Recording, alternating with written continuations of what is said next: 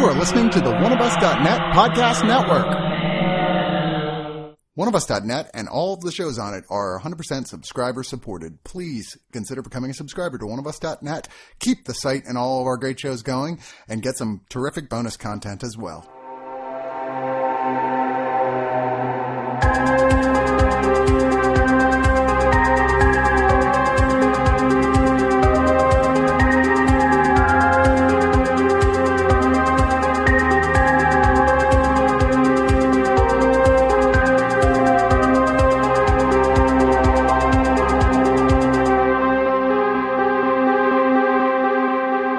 Deliberations of Doom, Giant Monsters, Part 2. Part Dead 2.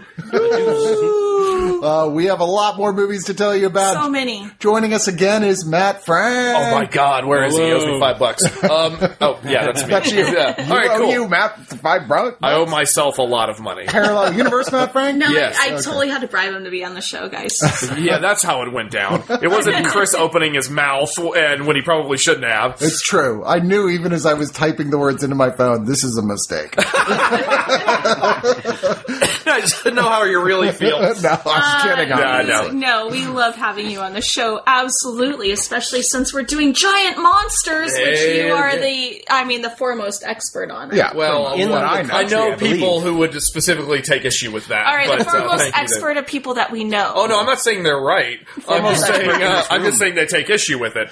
You're definitely the expert in this room. I appreciate that. Thank you. But we have a bunch of movies to talk about, and the Doom Crew Patrol is here. I'm Chris. Patience. Alan. And Nick. And off in the corner is Shotlos, our official helper. Shotlos, who has not been doing his job very well tonight. Well, in the first episode of this series, we talked about not a giant monster movie, but a new film, The Field Guide to Evil, where we give a brief review of that. And then we talked about Alligator from 1980. Which I was the lone person. You loaned that did dissenting not- opinion. Yeah, I did not like it. Fair Everyone enough. else loved it. And then we talked about 1988's remake of The Blob. Which we all loved. Which we all thoroughly great. enjoyed. The Patience thinks Phantoms might be better. I do love it. Putting it out there. Sorry, okay? Ben Patience- Affleck is so dreamy. Patience Oh, he's a Phantoms dreamboat. was a bomb, yo. But we're starting off this episode talking about the adaptation of Stephen King's novella, The Mist, which certainly went through several almost happened development hell things for years. Multiple people took a crack at this, but Frank Darabont was the guy who wrote The Blob, the previous one we talked about, but he was the guy who was like, God damn it, I am going to be the guy to make this fucking movie. In fact, his very controversial added ending to this, which Stephen King loved, for the record, was very Great. loud about how much he loved what he did with it. But yet, a lot of fans weren't as crazy with. That was the first thing he wrote of this whole script. And I can speak from experience that general audiences fucking hated it. Yeah. Because I remember being in the movie theater and people being like, What the fuck? I almost was be hearing that? like, fuck that. It's such like a jarringly depressing, sad ending. Oh, God, it He was so glorious. determined to have this ending that he actually made the film for half the budget he could have gotten, and he deferred his entire salary in order to Ooh, get this baby, ending. that's dedication. What shit? I'm just, I'm feeling personally attacked now because I've done that so many times in my career as an artist. They're like, you don't even have to pay me. I'll just do this.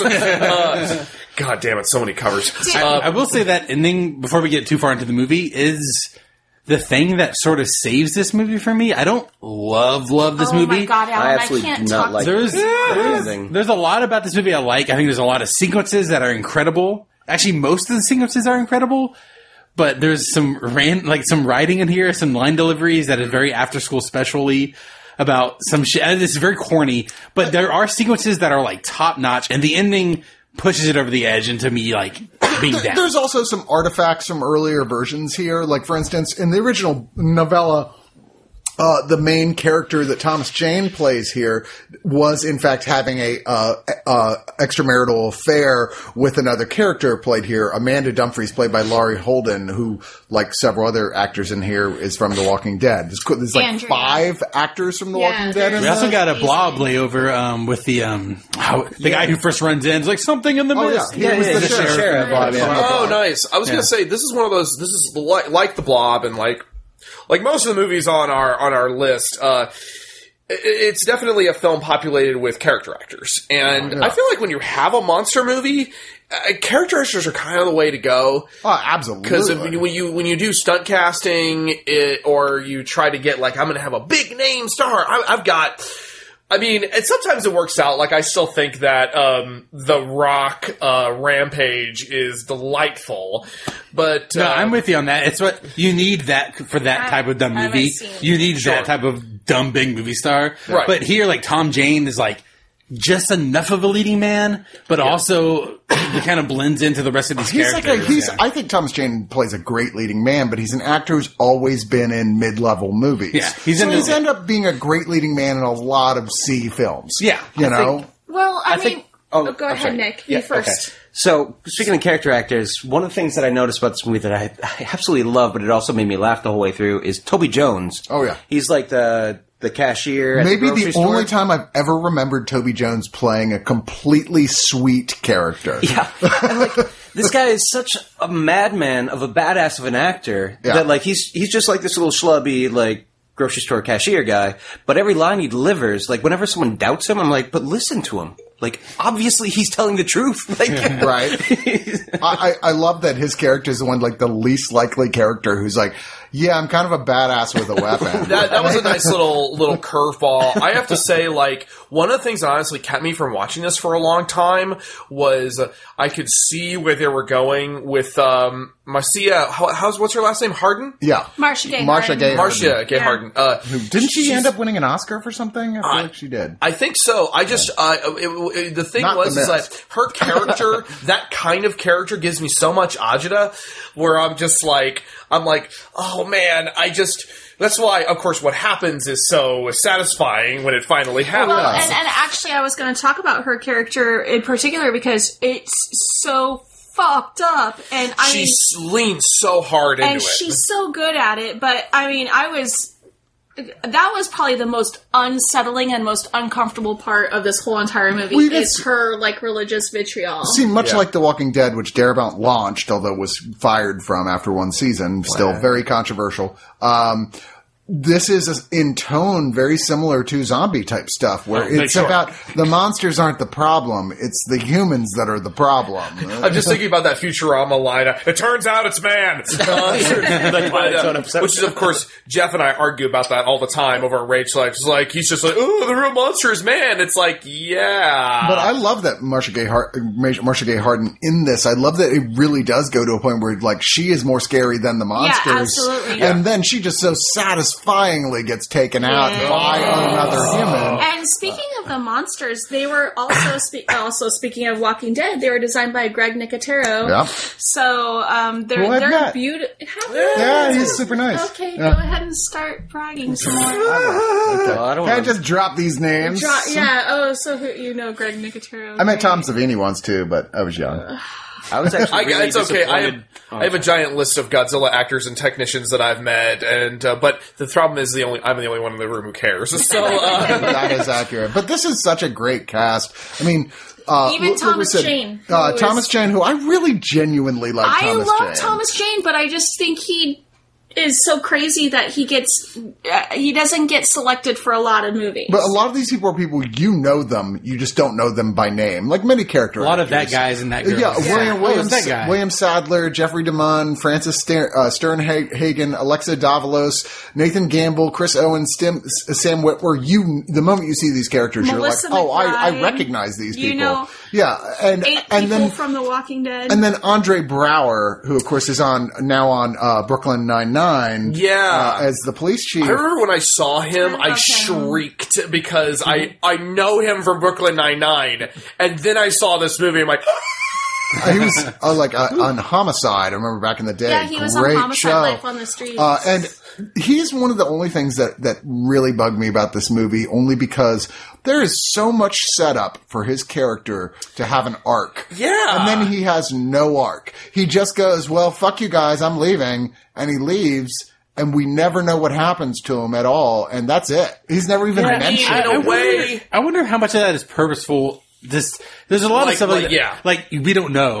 Like we knew the one guy gets fucked up and the rest of the people ran off like who knows? It is unsatisfying for like us not to be like, oh, he's like from a getting his character and narrative comeuppance. perspective, exactly. Well- I feel like it's another little bit of a, like the best monster movies kind of tend to have bait and switches like that, where it's just kind of like, oh, you thought this was going to happen, and it didn't happen. I find really interesting the multiple interpretations you can come away with at the end.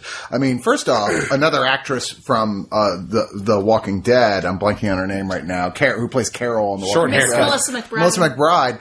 Like, she's the first person to go, no, I have my kids, I've got to leave, and it's so early, you just presume she's dead. And then when, like, we see that, like that she actually survived and her kids, you're like, oh, fuck. Like, what is it? Like, so you guys actually might have made it if you had just set out. But yeah, And even weirder, that whole thing, like, to think about that, like, the character of Marcia Gay Harden is saying the only way we'll survive this is if you sacrifice these characters. And then they technically do. Thomas Jane shoots them in the head and he survives. And you're like, wow, Marcia Gay Harden was in one interpretation correct. but they were also would have been fine if they just shot her in the head and stayed in the store. True. Right. Yeah, they had just waited in the store. Everything would have been fine. That's what the ending is. One of those, like, this movie haunts you for a while because you can't stop thinking about It's shit the like it's that. the best part of the movie is the fact that like he murders his own child and these three other That's people. the best part, is it? And, well, like I mean, because it's I know. super, It is. but It is. it's the one part of the movie that's like it goes above like other movies like this or like everything else in the It movie. rises above its stakes. when they're talking about like the stuff I don't like in this movie when they're like, oh, why do you think we invented religion and politics? It's all people like all that shit's so heavy handed and like eye rolling to me. It It's is like, a little blunt. We get it, but the ending is so brutally depressing and fucked up that it's like I did not see it coming when I first saw it. Every time I watch it, I'm hoping that it's somehow different. Like every time I was like, I wonder if this time he won't It kill is them. one of those, it's Like, just so heavy. And- it's so heavy. that you're like, maybe this is the lost copy Yeah. where that doesn't happen. Yeah, it's But, yeah, I mean, I'm a Stephen King super fan, and I feel like there's only 2 directors that have successfully touched Stephen King movies, and I'm not including Stephen King in this with Maximum Overdrive. But I'm gonna scare the hell out of you. I mean, Frank Darabont is definitely like he's a little bit obsessed with Stephen King. He's a Stephen King super fan And more than he's you done are. Shawshank Redemption. He's done The Green Mile. Yeah. And, he did The Mist. But also Mike Flanagan, who has recently jumped on the Stephen King train. He did not do 1922, No. but he did Gerald's Game. Yeah, and which then he was- has another one coming out Yeah, soon. I forget he does. which one it was. I can't. It's Stephen King. It's Stephen King heyday. Who yeah, knows? exactly. A Stephen thousand King is Stephen King writing days. a He's wave got another right one now. that's like one of those like Gerald's Game where I was like, are you sure that seems tough? That seems weird. But he nailed Gerald's Game. He nailed, so- and I Fucking, like, didn't Tommy think knockers or anybody something? could nail No, thank Gerald's Game. I was blown away by the fact that anybody could pull that off. Because it's but one of King's worst books. It's well that in like Tommy knockers, Yeah. but So I just think Frank Darabont rewriting the ending was such a good choice. Oh, yeah. I agree So with what- the rewriting of the ending, but I think Frank Darabont, as with his Stephen King work, has just gotten worse with each movie. Shawshank Redemption, Really? pretty solid. It's kind of a Green masterpiece. Yeah. Not as good as Shawshank, It's but pretty much damn shallower, good. and it's got like a bunch of sort of like tropes and stuff that I don't really care for, that aren't examined enough. And The Mist, and I'm gonna be bucking the trend here, I did not like at all. Oh, Really? my This is God. a very Blandest Someone of needs the to get a ride poorly home. written. Like my favorite part about it was literally Toby Jones that I was talking about. I mean, there's a part I put in my notes like nearing the third act. There's a bit where all the characters sit around and discuss the themes of the movie, just like out loud, overtly talking about the themes Yeah. of the movie. That is Like, one of the this is weaker aspects. Not good writing. I was The reminded dialogue of, is rough. I was reminded of the because we reviewed Chris, Zach, and I reviewed Love, Death, and Robots earlier in the week and last week, whenever this comes out, and I was reminded of how much I liked the first episode, Sunny's Edge, which is like I've been describing it as lesbian kaiju battle arena, but they had to I front. still like edgy Pokemon. that works too, and it's really fun, and it's the kind of thing that I love. All the world building and everything that goes into it. The problem was that they front loaded it with this monologue about essentially this rape revenge subplot, and it just feels like it drags the whole thing down. And it's like, it takes you out of the fun of watching it instead of just leaving it as subtext for you to glean from the acting and the dialogue and the character choices. You're dead on about that episode, and you're comparing it to this movie. It's the thing that takes some of the weight out of the movie. It's like goes back to what I was talking about, like trusting your audience no matter what you're doing. Yeah. Like it would be so much better if more of that was shown and that literally explicitly told. I don't want to get into because there is a lot of cool shit in this movie. The creatures are incredible. Yeah. The set pieces are really incredible too. Like the stuff back in the dock. Can I say in the pharmacy? One of my favorite artists of all time in comics, Bernie Wrightson, who just sadly died this past year. He's an astonishing artist. He designed a lot of the creatures, including specifically the giant monster at the very end. Was he the genius? I mean this completely, truly, the genius who decided the scariest thing a monster could have is human teeth. Because with those spiders with human teeth are so unsettling, man. That's pretty crazy. It's the scariest thing I've ever seen is a spider with a human mouth. I actually it's so weird. A question for Nick. How much of it is Stephen King's writing versus Frank Darabont's directing? Well, I feel like that's a really good question. I don't know because I've not read The Mist. Okay. So I can't compare them directly, but I've read enough other Stephen King stuff that I know Stephen King's writing is He gets flawed. really wordy, yeah. Yep, and he gets hung up on endings in particular, which Frank Darabont, we all agree, kind of fixed in this one, made like an tighter, more interesting. Although, interestingly, he gets so much credit from people who like his ending, and he constantly goes, dude, read the novella. Even King was giving me too much credit. He sets up everything that I do in the novella. He's like, it ends with him, the car running out of gas, and him looking at a gun with only 4 bullets in it, and there are 5 people. It's the natural next step. He just took it to its natural conclusion. I think the further step, though, that most people are talking about is that the military was right there. Right. They were just about to be rescued. Right. That Yeah, wasn't that was implied. the part that Right. was fucked up. I feel like that ending, of course, works better for the novella because something about it just feels so much more subtle and understated, and something that just your brain. Because the advantage of reading something as opposed to watching something is your brain fills in the blanks. I mean, and that's not to say that watching something doesn't do that. Can't do that as well. But I mean, that's what a lot of this movie is.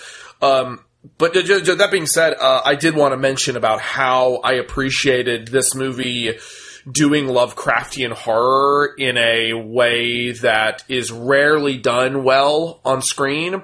It doesn't super lean into that whole if you see something you go mad sort of thing. No. But it's more it is that fear of the unknown, we're not really super sure where these things came from or what they are. Yeah, and in the scariest sequences in the movie are the beginning when the alarms are going off, and I forgot the character's name, but he's running in with the bloody nose, and he just erupts into there's something in the mist, and everyone gets just tense, and they shut the doors, and there's screams in the background. Yeah. That, and then the guy going out with the rope tied around his waist are the 2 scariest sequences in the movie. Imagine if they did and it's no monsters. Imagine if they did a musical remake of that. That would be the first song. There's something in the mist. But the sequence when the guy's going with the rope, and it falls limp and then goes and goes. Yeah. And then rides, and then I love it goes way up. When it goes way up. That was really a good it's moment. A great, well-constructed sequence. And it's the stuff with no monsters. It's just all off screen. It's all what could that be? And are that's the 2 actually best things. One of my biggest problems with the movie is because I totally agree. I think those are the best sequences when we actually see the monsters and their CG tentacles or they're big bugs or they're a very big bug that apparently, if you're inside the car, you're still safe from. Somehow. Yeah. Don't get out of the car. Don't reach for the gun. I would argue 9 stories it's probably tall. because they work on pheromones That's and you're true. in a closed car and they're we're not even sure. Although I will- But Nick's point is true because they attack the glass of the store without they have all the protection, but they're No. attacking You have the to glass remember. and drilling holes. You have They to were going for the remember. light. They were going for the light. And After then the the people. the So bigger was bugs it were light coming or after the fair? smaller bugs. It's just when we were outside and the bugs were slapping into our faces out there in the light. Matt Frank literally saved me from a June bug right now. You have no idea. But I have It would not leave me did alone. everyone watch the black and white version or the color version? I watched the black and white version. I I've seen have not both. seen the black I watched. and white version. I will say the effects are helped greatly by the black and white. I could see that. It's- That makes Paramount sense. intended it to be. He wanted He wanted to Yeah. release black and white, and the monster effects look really good black and white. There's a lot of the probably enjoyed moves. it more. The back storage room scene plays way better in black and white. I do want to discuss that for just it. one effects thing that I was very impressed by. That they said was incredibly hard to figure out how to do. They had to do it by extreme temperature changes, which is when they're raising the garage door in the back and the fog is super thick, but it won't come in. Yeah. And I was like, how did they do that? Interesting. One of those like odd things you're like, that's strange. It should be rolling because we're not familiar. Like that's like there's something deeply weird and unnatural about that, but you can't even put your finger on it. And it's like, they had to make like one room boiling hot and the other room super cold to make that cool. work. That's fun. That's awesome. And that kind of goes into the stuff I do like about this movie is like some of the craft involved with it. And like when I was talking about like almost every sequence individually works. The dialogue I have a lot of issues with and a lot of the writing. But like what the scenes are set up to do and what they accomplish individually, like as little vignettes, like here's this short scary thing about a guy running through a store or a guy trying to go into a scary mist or them trying to open a dock. Like every single sequence really works.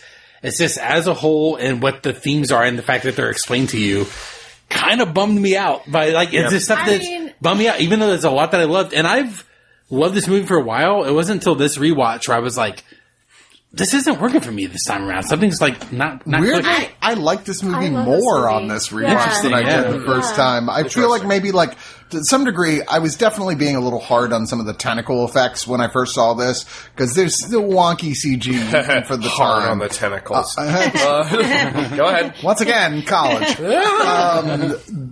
I remember moments like, okay, and a lot of the dialogue stuff you're talking about, like, okay, they're telling us rather than, that has a very TV feel. Yes, But, that's good. that being said, TV is something I've become much more invested in over the years as it's gotten a lot better. And it felt more natural to me now, probably because of that. I was like, oh, okay, this is certainly better than the TV adaptation of The Mist, which was very misguided. I forgot that came and went. Yeah. I watched the whole entire first season. I was there really, was only one season. I was really into it for 3 episodes, and then it just Yeah. started doing the stupidest fucking shit. Like Interesting. one dumb It was- thing after another. And I mean, gave it up. did that whole thing. But I did watch the whole entire season. I liked it. I was sad that it didn't get renewed. But I mean, as the diehard Stephen King fan, this is my favorite Stephen King movie. Well, you're That over is- the wow. shine. Over the Shining? Well, I don't count that as a Stephen King movie. That's an Oliver Stone. Oliver Stone. I mean, you Stanley know what I Kubrick. mean? Yeah, Stanley Kubrick. You know what I mean? somewhere Oliver Stone's like, Yeah. "Get up." Stanley Stonerick. Stanley Stonerick. Yeah. You know, it's funny. Stephen King loves to say that, but I've read the book and seen the movie umpteen times, and I'm I'm like, not saying I there's don't like The very few Shining. differences between the two. I think it was mostly There's a Oh, no. couple core like Change the basic character things that happen fucking differently, minute. but I'm Anyway. like, on the whole, there's super much. It's definitely a Stephen King adaptation. I mean, I'm not saying I don't love The Shining, and I don't think it's not a Stephen King movie, but I do like The Mist better. What can you do? So a couple Phantoms is better than The Blob. The Mist is better than The Shining. The You know Mist what's is better beautiful? than Shining. Everybody's got their own opinions. Write me baby. some hate mail at some of Chris them are wrong, Cox but we all at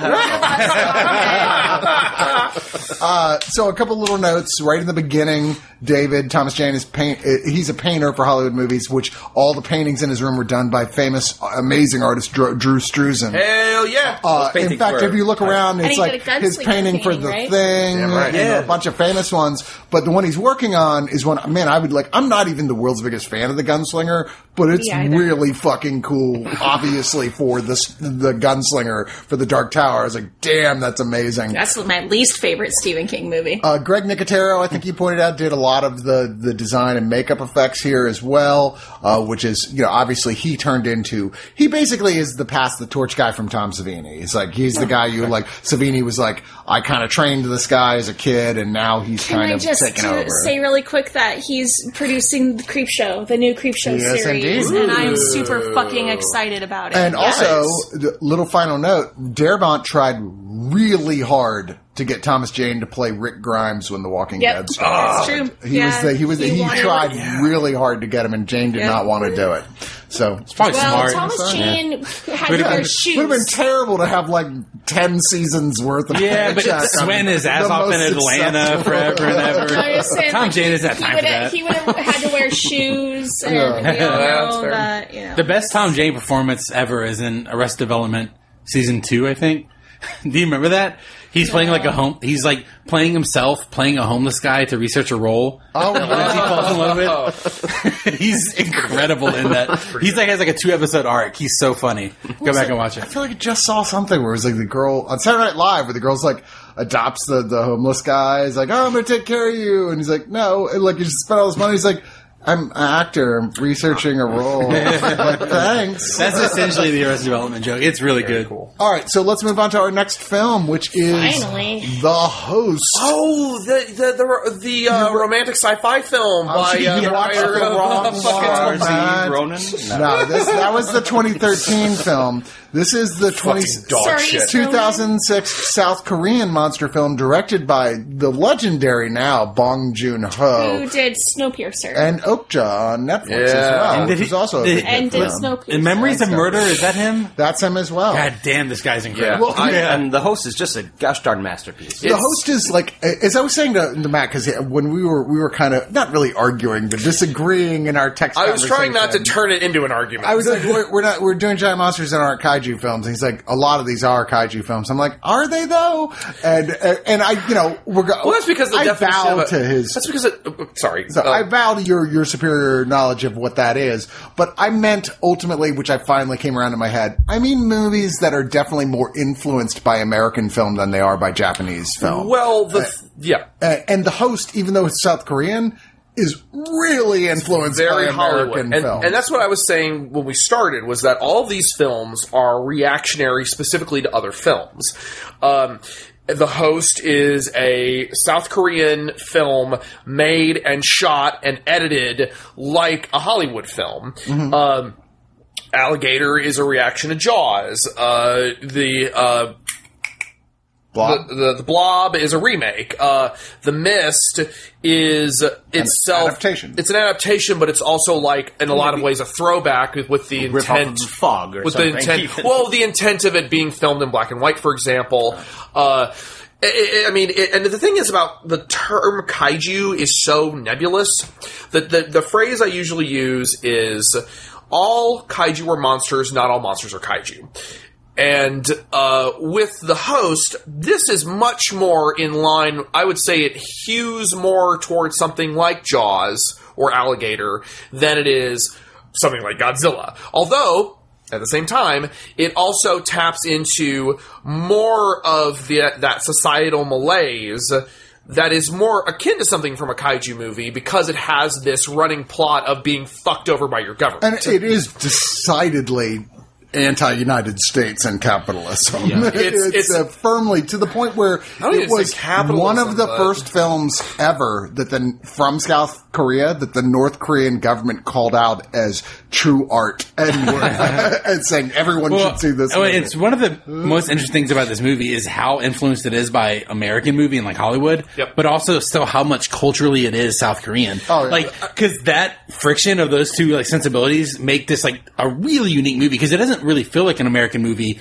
Although there's enough in it that it's familiar enough for American audiences to like follow it. It's not a total cultural departure, but there's so much of like South Korea in it, or at least I'm assuming because I don't know South Korean culture super well, but I know it's decidedly not American, that it's incredibly entertaining and interesting throughout. One of the things that I think you can see that makes it very apparently not American, like you said, it emulates American stuff, but one of the differences is the really sudden shifts between humor and pathos. Oh, yeah. And like they're so dramatic and so abrupt that it's on first viewing it might be a little bit off-putting. a little jarring at points, but it's not in a also- bad way. No, in a great way. And on rewatching, it gets better and better, in my opinion. But I feel like that's more common amongst Asian film just in general, but like I'm sure Korean and No, I do want to point out how like this movie has aged very well, if for no other reason that like as someone who's a huge fan of South Korean film, everyone in here went on to much bigger and better and prominent things. Like literally every actor in this either was already huge or went on to be really huge. Like the lead character of the kind of loser slacker son, Park he's Gang-doo. partially like disabled. At least Yeah. that's the implication. But played by Song Kang-ho was in the amazing, if you've never seen Number 3 Joint Security Area, it's amazing. Snowpiercer, Memories of Murder, and most recently won a bunch of awards for his performance in A Taxi Driver, which is fucking great. The father, Hee-bong, played by Byung Hee-bong, was in Memories of Murder and Okja. The daughter who's kidnapped by the monster, Hyung-seo, was played by Go Ah-sung, who was in Snowpiercer, played one of the lead roles in Snowpiercer. The archer daughter, the one who was like shoots arrows, Nam-ju, is played by Bae Dona, who's become an international superstar. She was originally in Sympathy for Lady Vengeance, which is Incredible. I can't even tell you how amazing it is. She was in Cloud Atlas, Jupiter Ascending, and was one of the main characters in Sense8. So there's a lot of major name actors going on here. In addition, of course, to the monster itself being modeled and designed by Weta Workshop. And I mean, and again, that's why it kind of has that Hollywood feel to it, because it doesn't look like. Generally, in Asian movies, and their monsters tend to be a little broadly designed, and a little more cartoonish. Even they're designed to look cool or cute or appealing visually in some way, or unless it's like something that's specifically a horror movie and it just looks completely repulsive. There's a different cut of this where at one point the monster stops and actually talks to them, and he's like, blah, blah, blah, blah, blah. This monster is much more organic, like animal. It feels like it's like an amphibian. It's very amphibian looking, and it kind of has that thing. It has a little detail I really love, which that is a real thing that happens, where in the wild, a lot of amphibians, a lot of frogs and salamanders are being born with extra little fins and legs, these useless little vestigial legs, and it's got those on its backside. And again, it's a very Western-looking monster, but it's like nothing you've really ever seen before, which adds to the unique flavor of this film. Well, they did this super neat thing with the monster's behavior, with the way it uses its tail in a sort of like trapeze act performer way of getting around. Yeah. That's really, we've never seen anything like it. It's distressing when you start realizing this thing can come from anywhere. It can come from real fast from under the water. Like it can move fast on land. It can come from above you, like way above you. Y'all are going to hate me right now. Go ahead, Nick. Oh, I'm sorry, Patience. No, but one of our first appearances of the monster, it's hanging underneath the bridge and it's still, and people are like taking pictures and being like, what is this thing? It's just hanging there. Yeah. And it drops in the water. And that's a non-monster, but a very animal sort of thing to do. Right. Just live in the environment and then suddenly moving and everyone. I'm glad you brought that up, because this is the thing that, like, when I first saw this movie, immediately set it apart from most monster movies I've seen, like foreign movies. It's like such just a balls out moment. It's like your first reveal of the monster is in the first act, in daylight, up and out for everyone to see. There's not like this slow build, which is usually I enjoy some patience in a movie. Like, I really love it. But the fact that it's just like, fuck it, this is like a natural disaster and this is the strike of it. Yeah. And the CGI holds up, surprisingly. It looks really good. It's not a bad-looking movie. And like, it's straight from the bat, just to be like, no, this is out, and the chaos has started, and it's daylight, and it's killing people, and it's running around, and it's just like a wild animal on the loose. It's such an incredible, like, and brave and bold thing to do. Dude, in 2008, South Korean film. 2006. And this monster looks better in bright daylight than a lot of American movie monsters around the same period of time. Yeah, it's even out. I mean, it's really good CG. Okay, but I did not like this movie. I'm 0 for 4, guys. I thought this movie was boring as fuck. Like, I was tired. I don't know. Maybe so like me trying to talk to Chris about Shin Godzilla. Pretty much. That was really. I have a question. Patience, did you watch this for the first time in the sequence of watching a lot of these movies for the podcast? Yeah, or sort of fresh? Yeah, I was definitely cramming. Was it like 2 a.m? Baby, but I did watch it like the first half of it. The possibility she may just have not liked it, guys. And then no, but that's a typical Patience thing to do, though. But I watched the first half of it, and then I got up the next morning and watched the second half of it, and I was just like even more bored sober. It was just, but there is one thing I did like about this movie, and it is the dynamic of the family. Like, they are so the entirety of the movie. Cool. I absolutely love their relationship and the fact that they wake up in the morning and they get drunk and they roll around on the floor. You're like, that's like me. I mean, seriously, that is Shotlos and I every day. But the relationship and how the brothers and the sisters and they all have each other back, and that was one of the things that was like when it ended. I was like, what happened to the brother? What happened to the sister? What happened to the random homeless guy that helped everyone out with Molotov cocktails? Like, it just I did not dig this movie at all. A couple of things. I do agree that the third act is the weakest part of this movie. The very final. It gets a little clunky and it's not great. I thought the second act, because it just goes on for fucking forever. It's trying to create that sense of how do I describe it? That second act is trying to create that sense of hopelessness, and I think it could be interpreted, depending on the audience member, it could be either felt as really boring and dragging, or you could really start to feel that oppressive kind of hopeless atmosphere. I don't have feelings. But I just felt like it was 20 minutes too long. I agree. I kind of in the middle of these two things. Like, I think it does drag a little bit in the middle there, but I understand what the movie's trying to do with that point. But to talk about your aspect about the family, which is the best, it's like the whole point of the movie. It's the best part. Is you even see it with the estranged daughter who's like stuck with this monster and is caring for this little boy. Because rather than showing the family care for each other and search for her, they're showing those same, like, virtues in her. Like, she's part of that family, but separate from. Like, you really see them as a unit, even though they're separate. Like, shit like that in the movie is just what makes me, like, love it. That's the best part of the movie. Yeah. And I did like the creature design. Plus, when the creature throws up all those bones. I like how you looked at me like, I'm sorry, Matt, you clearly designed this, but I liked it. I like the creature design. Otherwise, I was bored to tears, guys. I felt weirdly, the first time I saw this movie, I was like, what is all the hype about? It's fine, but why? People love this, and I don't think it's worth it that much. So when we were reviewing, I was like, well, I actually am glad to return to this, because maybe I was in the right mood, and I guess I wasn't, because I loved the shit out of this. I feel exactly the same way. When I first watched it... sorry, really quick. When we first chose it, I thought it was The Bay, which I really much liked. I like The Bay, too. Yeah, and I was like, oh, yeah, The Bay. Oh, that's not the... Oh, fuck. Not my same move. No giant monster in the Bay. It's funny because my first screening of it was at Fantastic Fest, like second or third year. And it was like a game changer for that festival in general. It was the first year they had a lot of South Korean. But I definitely do have that. There's a thing like the festival bump. You're at the festival, you're having a really fun time. Everything's good at the festival. And then this movie, I have seen it plenty of times since then, and I think it holds up and it's great. But after I got out of it that first time, I thought it was the best fucking movie I've ever seen. Because I was having like a great time at the festival, and it was so different from everything else. It was the first wave of South Korean movies that America was getting.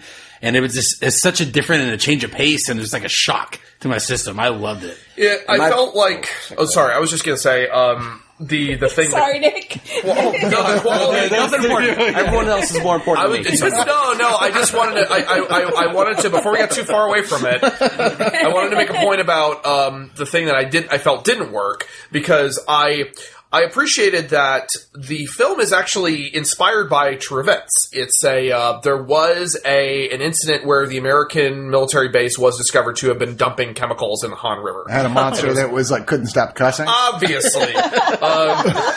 Not Tourette's. Sorry, I was so confused right now. I was too. That's why we're moving on. But now you get it. I do. And you realize I'm a genius. Sure, Chris. Everyone's going to have to rewind and listen to that again. Anyway. The second time you listen to it, you'll be like, oh, that is genius. God damn it, Chris, you son of a gun. Into it in reverse. So, anyway. Paul is dead. Paul is dead. It was based on a real-life incident, children. That's, and I liked, again, that's a societal malaise thing that I'm glad they tapped into. But, when it gets to that late second act, early third act twist with the Americans, it's so cartoonish, and it's so, like, fucking weird and, like, out of a different movie almost. It's almost absurdist in how it's handled. I felt like it takes me out of the movie a little bit, and again, like, I don't know. I've seen a lot of Asian movies that present Americans as just being these fucking pieces of shit. Oh, yeah. And I'm not, so I'm used to it. But again, it's so you're used to more of the Japanese ones. I'm used to like more Chinese and South Korean, but yeah, believe me, it's a a lot. I mean, come on, giving a random lobotomy. Come on, we gotta, that was stupid. But that's no worse than the American scientists in the Blob, like. Well, but the Blob, so I we felt do like have an ongoing thing of government hazmat suited people doing terrible stuff because they have no idea what's going on, or they're trying to weaponize. I think it's because it's a Korean film and it's got that particular flavor to it, and then to see something that's kind of out of a B American sci-fi film that just kind of just plopped in the middle of it, it feels like a gear switch that the film probably could have done something better with. I will say Bong Joon-ho, the director, said, quote, "It's a stretch to simplify The Host as an anti-American film, but there's certainly a metaphor and political commentary about the United States." Yes, because this sort of thing did happen. Dump all the chemicals in the river and... I mean, that actually happened. One of the things the United States did that in South Korea. And feed genetically mutated dogs to... Well, I mean, to date... alligators. That was more about free enterprise. As they actually say on the Wikipedia, it's like, to date, there's no giant mutated monsters in South Korea because of that. You know of. That to date, it says to date. It's like, okay. Yeah. It's there. It's out there. It's out there somewhere. That we know about. I really liked... I didn't like the first viewing, so we were talking about how our first viewing was maybe not as great as following ones for Chris and myself. And the first time I watched it, it was definitely the juxtaposition of slapstick goofy comedy right next to really hardcore sad stuff or scary stuff that threw me off. It's just not a style that I'm into. Rewatching it this time, man, do I dig it. Yeah, nice. When the dude in the hazmat suit is about to make an announcement and does a pratfall, slips and falls on his back, and then gets up and pretends like it didn't happen, and then makes the announcement to all the people in the thing. It's just that's amazing. I appreciate it when movies kind of go there. I mean, I'm not going to continuously bring up Godzilla, I swear. But but my favorite Godzilla movie is really like that. Which one is your favorite Godzilla? You better not say Shin Godzilla, I swear to God. I like Shin Godzilla. Matthew Broderick. Yeah, Godzilla, 1999 one. Yeah. It's so funny because you think you're making a joke, and you're just making me angry. No, I'm just kidding.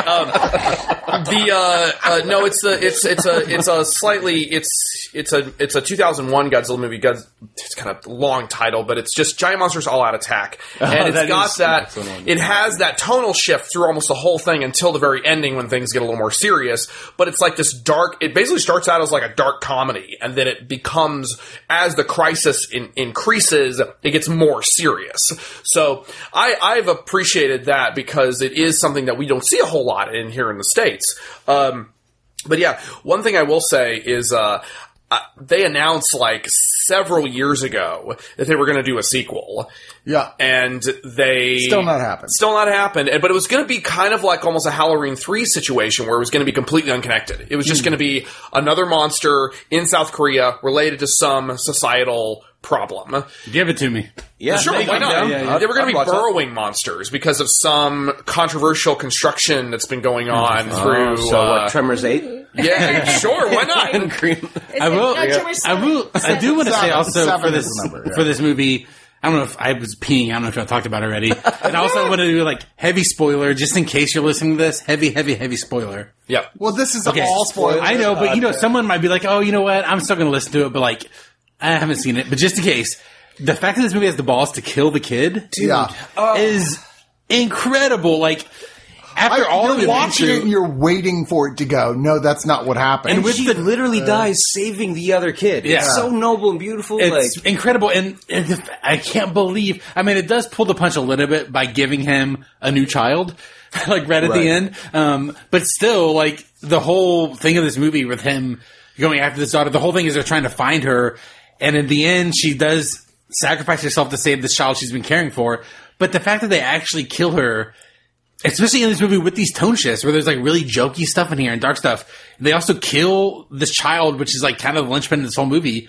is so fucking ballsy. It's crazy. And actually, I love this kind of shit. Like, so I love kids appreciate getting the killed. fact I do. She does, No, actually. I really do. So I actually appreciated the fact that they killed the kid, and that was one of the better points of the movie, is because you really are invested in her, and then they just straight up were like, nope, she did. Well, she gets to be a hero like the rest of them. Yeah, but the rest of everybody in the family gets could've- to be have a heroic She gets moment. to save that child. We're like, yeah, but But it's I mean, they surprising. could have easily done like Western compromise and like saved her and the little boy. What's odd about it is that the movie spends a lot, because like when she gets carried away, you're like, well, that's it for that Bye. chick. Bye. And then you're like, wow, she's in a lot of the rest of the film from her point of view, like. And for them to go, well, you really got to know this character. She's the and second main super character. Care She's for the her, yeah. and for them to Arguably do main that, character, it's like, in my wow, opinion. that's heavy stuff, guys. That was. But it's such a noble death that you're like, okay, Yeah, I mean, I also like that Sure. the boy that she was taking care of, that the dad adopts essentially at the end, Yeah. is essentially performing the same role as the daughter, which is taking care of this completely useless dad. Well, he's like, Sure. let's turn off the TV so we can focus on eating. You know, like it's, Yeah. Well, let's move to our next film, which Yes. is we should probably Love of God. Troll we can. Hunter. Yes, bitch. Is this one of the ones you like the best? Oh, here? I love this movie so much, and It's almost as good as Phantoms. Almost. so not close, quite as good as reindeer so games. close. I love every podcast. Patience will mention some other movie that That's like- everyone else You just thinks lock it in on sucks, and then she says that it's better than one of the movies, and it's the whole episode. I'm just like, I cannot get it out of my head. Like Phantoms is locked in. I now. am to please. That's so funny.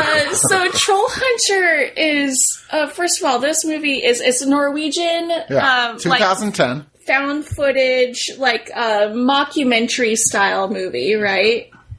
Mockumentary, I don't know if I'd call it necessarily that. does. It does? well, it shouldn't because it's not like sweet. It does have a- it's not a spoof on documentaries, But it does have a It's just comedic tone. thing. But it does have a comedic Documentary. tone. But no, I mean, to it, a yeah. mockumentary has just become documentary that's a comedy. Oh, yeah, I Right, guess so, but yeah. I don't think this was the good. term is used loosely. Yeah. You don't think it's a comedy? No. I would find this very Okay, comedic. so, see, Well, this- in fact, I can double down on that.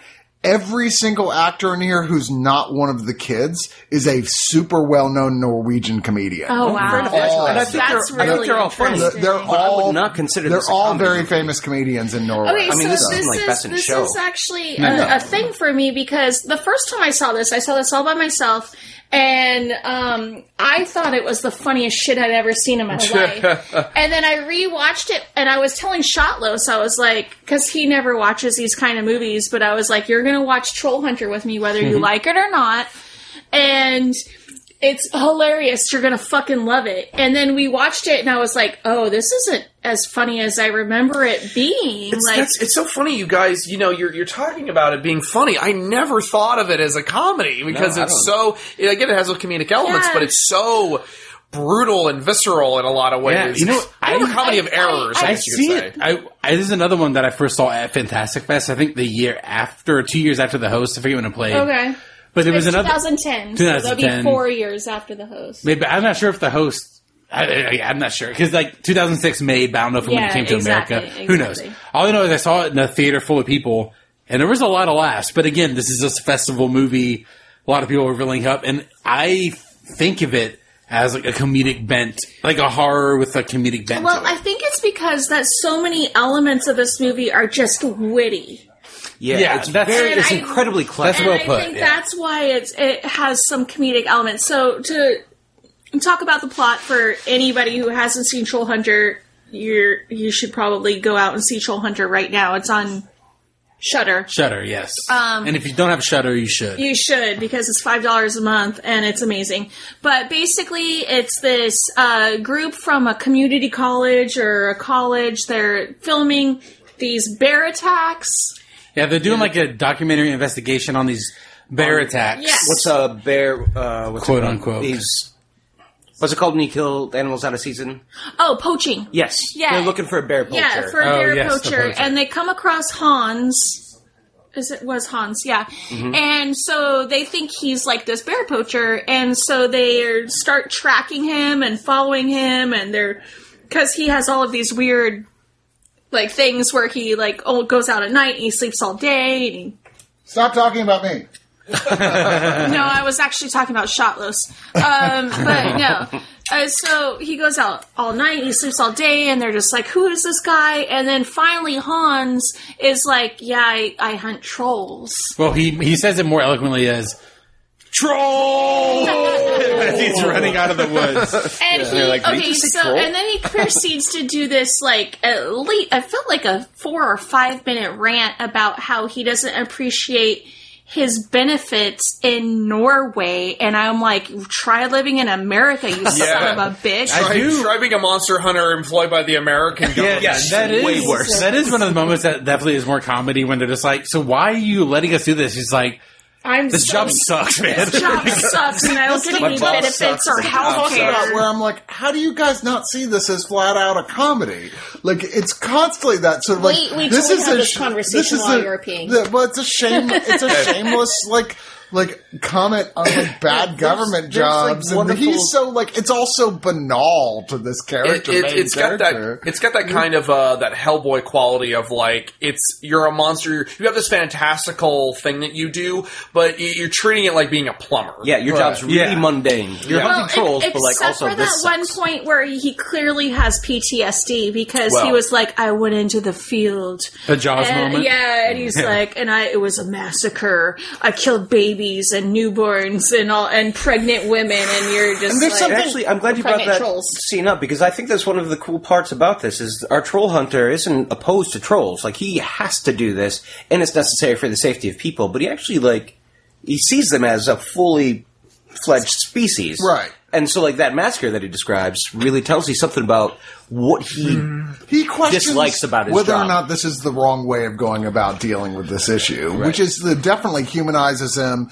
And also, that actor in particular, Otto Jesperson, is very well known specifically for being a caustic political comic. Like one of those guys who's so controversial that, like, he's even done jail time for things he said. Oh, wow. Apparently. And I do want to backtrack a little bit. This is directed by Andre Jorvedal?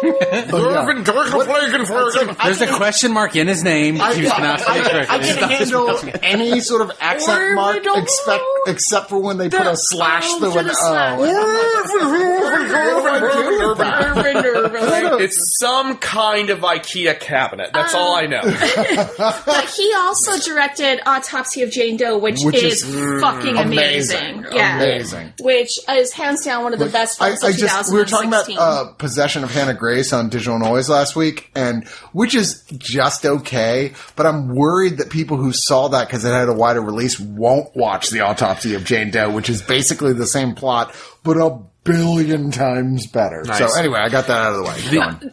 Go ahead, Matt. No, I was just going to say, like, one of the things I just appreciated as a monster fan was the raw variety in the trolls and, like, how much fun they clearly had with, the ones that have multiple heads and the ones that have all these different bodies. There's the bridge troll that's only got one arm. And I also liked, again, it does play into the comedy aspect of it a lot, where it's clear that they just went out to a field that happened to have a bunch of rocks sitting around. They're like, oh yeah, this is where there was a troll battle here. Right. And it feels like, if we hadn't already seen trolls by this point, I would have been like, this is like one of those bullshit tour guides who takes you around and is like, oh yeah, if you can see here, this is a Bigfoot droppings, and it's like, is that not a deer? That was definitely a problem in, I think, the second part of the second act, where they started using, like, just stuff that existed and being like, oh, these aren't, like, fucking power lines, they're troll barriers, right. Yeah. I actually thought that was one of the strongest things about the film is because I thought it was very cute. They take the fairy tale aspects, and then they put them in this real world concept, and so we have,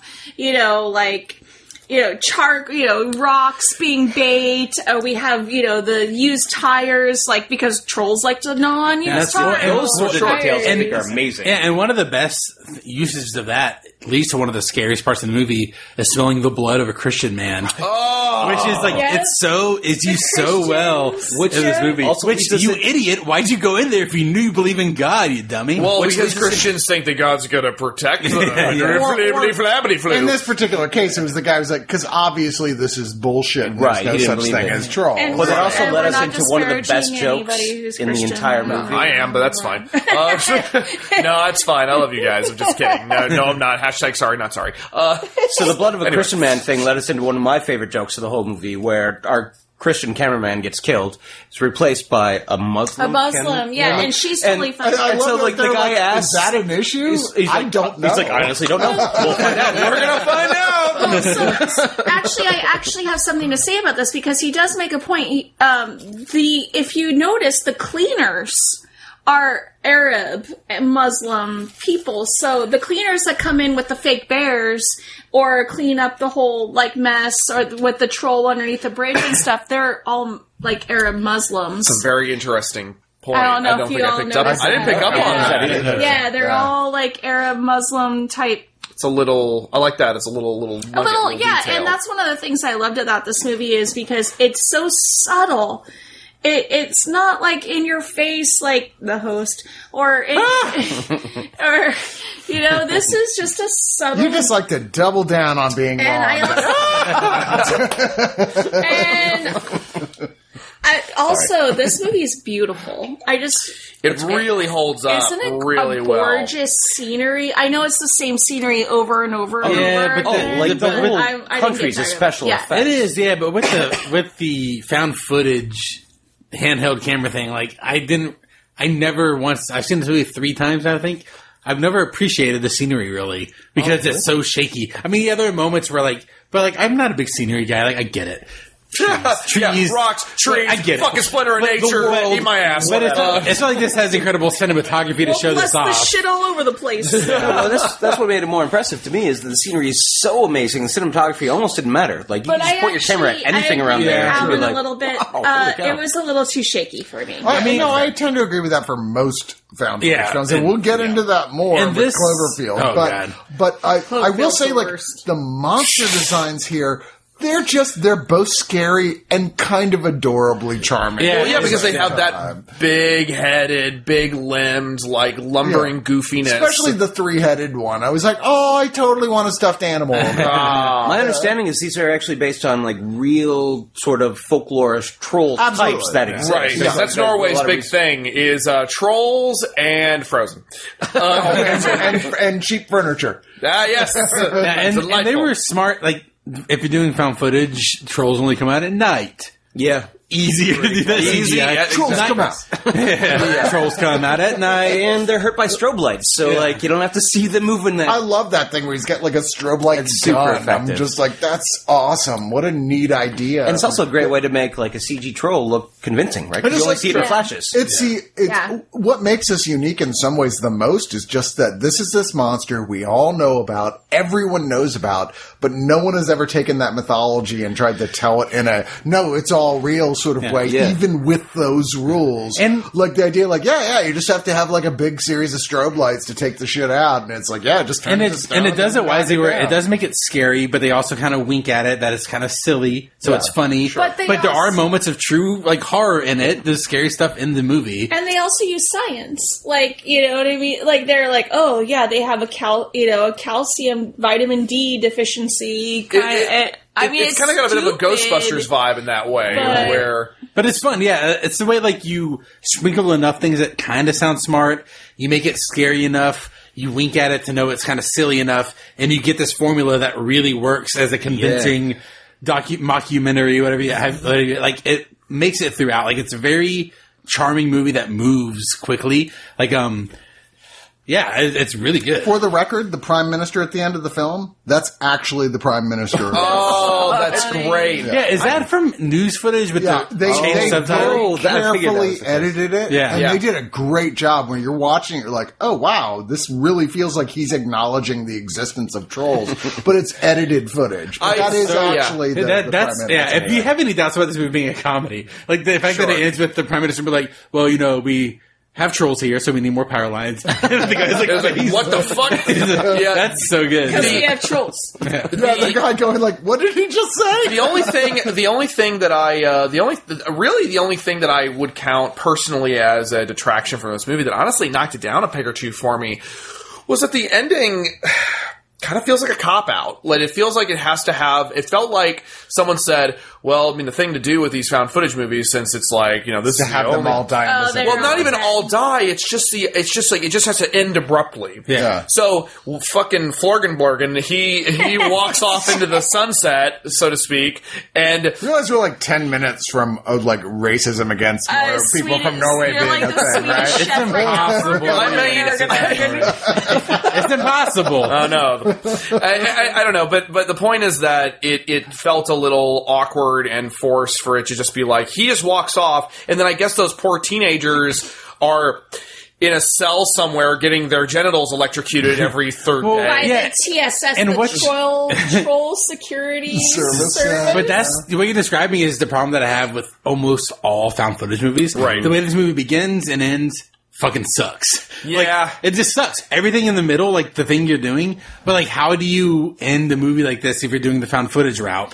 Like, they were never seen from again. It's like, oh, whatever. I so much prefer found footage movies that are like, look, it's just a technique of telling a story, and we don't feel like we have to act as if anyone found this. Give me footage. no pre-script or post-script. No. Just start the movie in the movie. Yeah, like the Wreck films, which I think are the highest example of found footage. Yeah, films, just do that sort of like go to black, No, give me the it's just credits. the way we shot it. That like this is the idea. It was camera, but there's no plot element of like. And then we analyzed the footage, and wow, I wonder what happened to these people. Right, like it's like maybe no, just fuck that. Just Acknowledge it's an aesthetic, and that's Yeah, it. it's done. Yeah. Anyway, believe it or not, we're gonna have 3 episodes on Oh Giant my God. Monsters. 'cause Holy we're at an shit. hour. I did not expect We to have have 3 3 episodes more with movies. Matt Frank here. Yeah. It's because No. I'm It here and expands a I'm a little. chatterbox. This is So. good. These are good We movies. all are.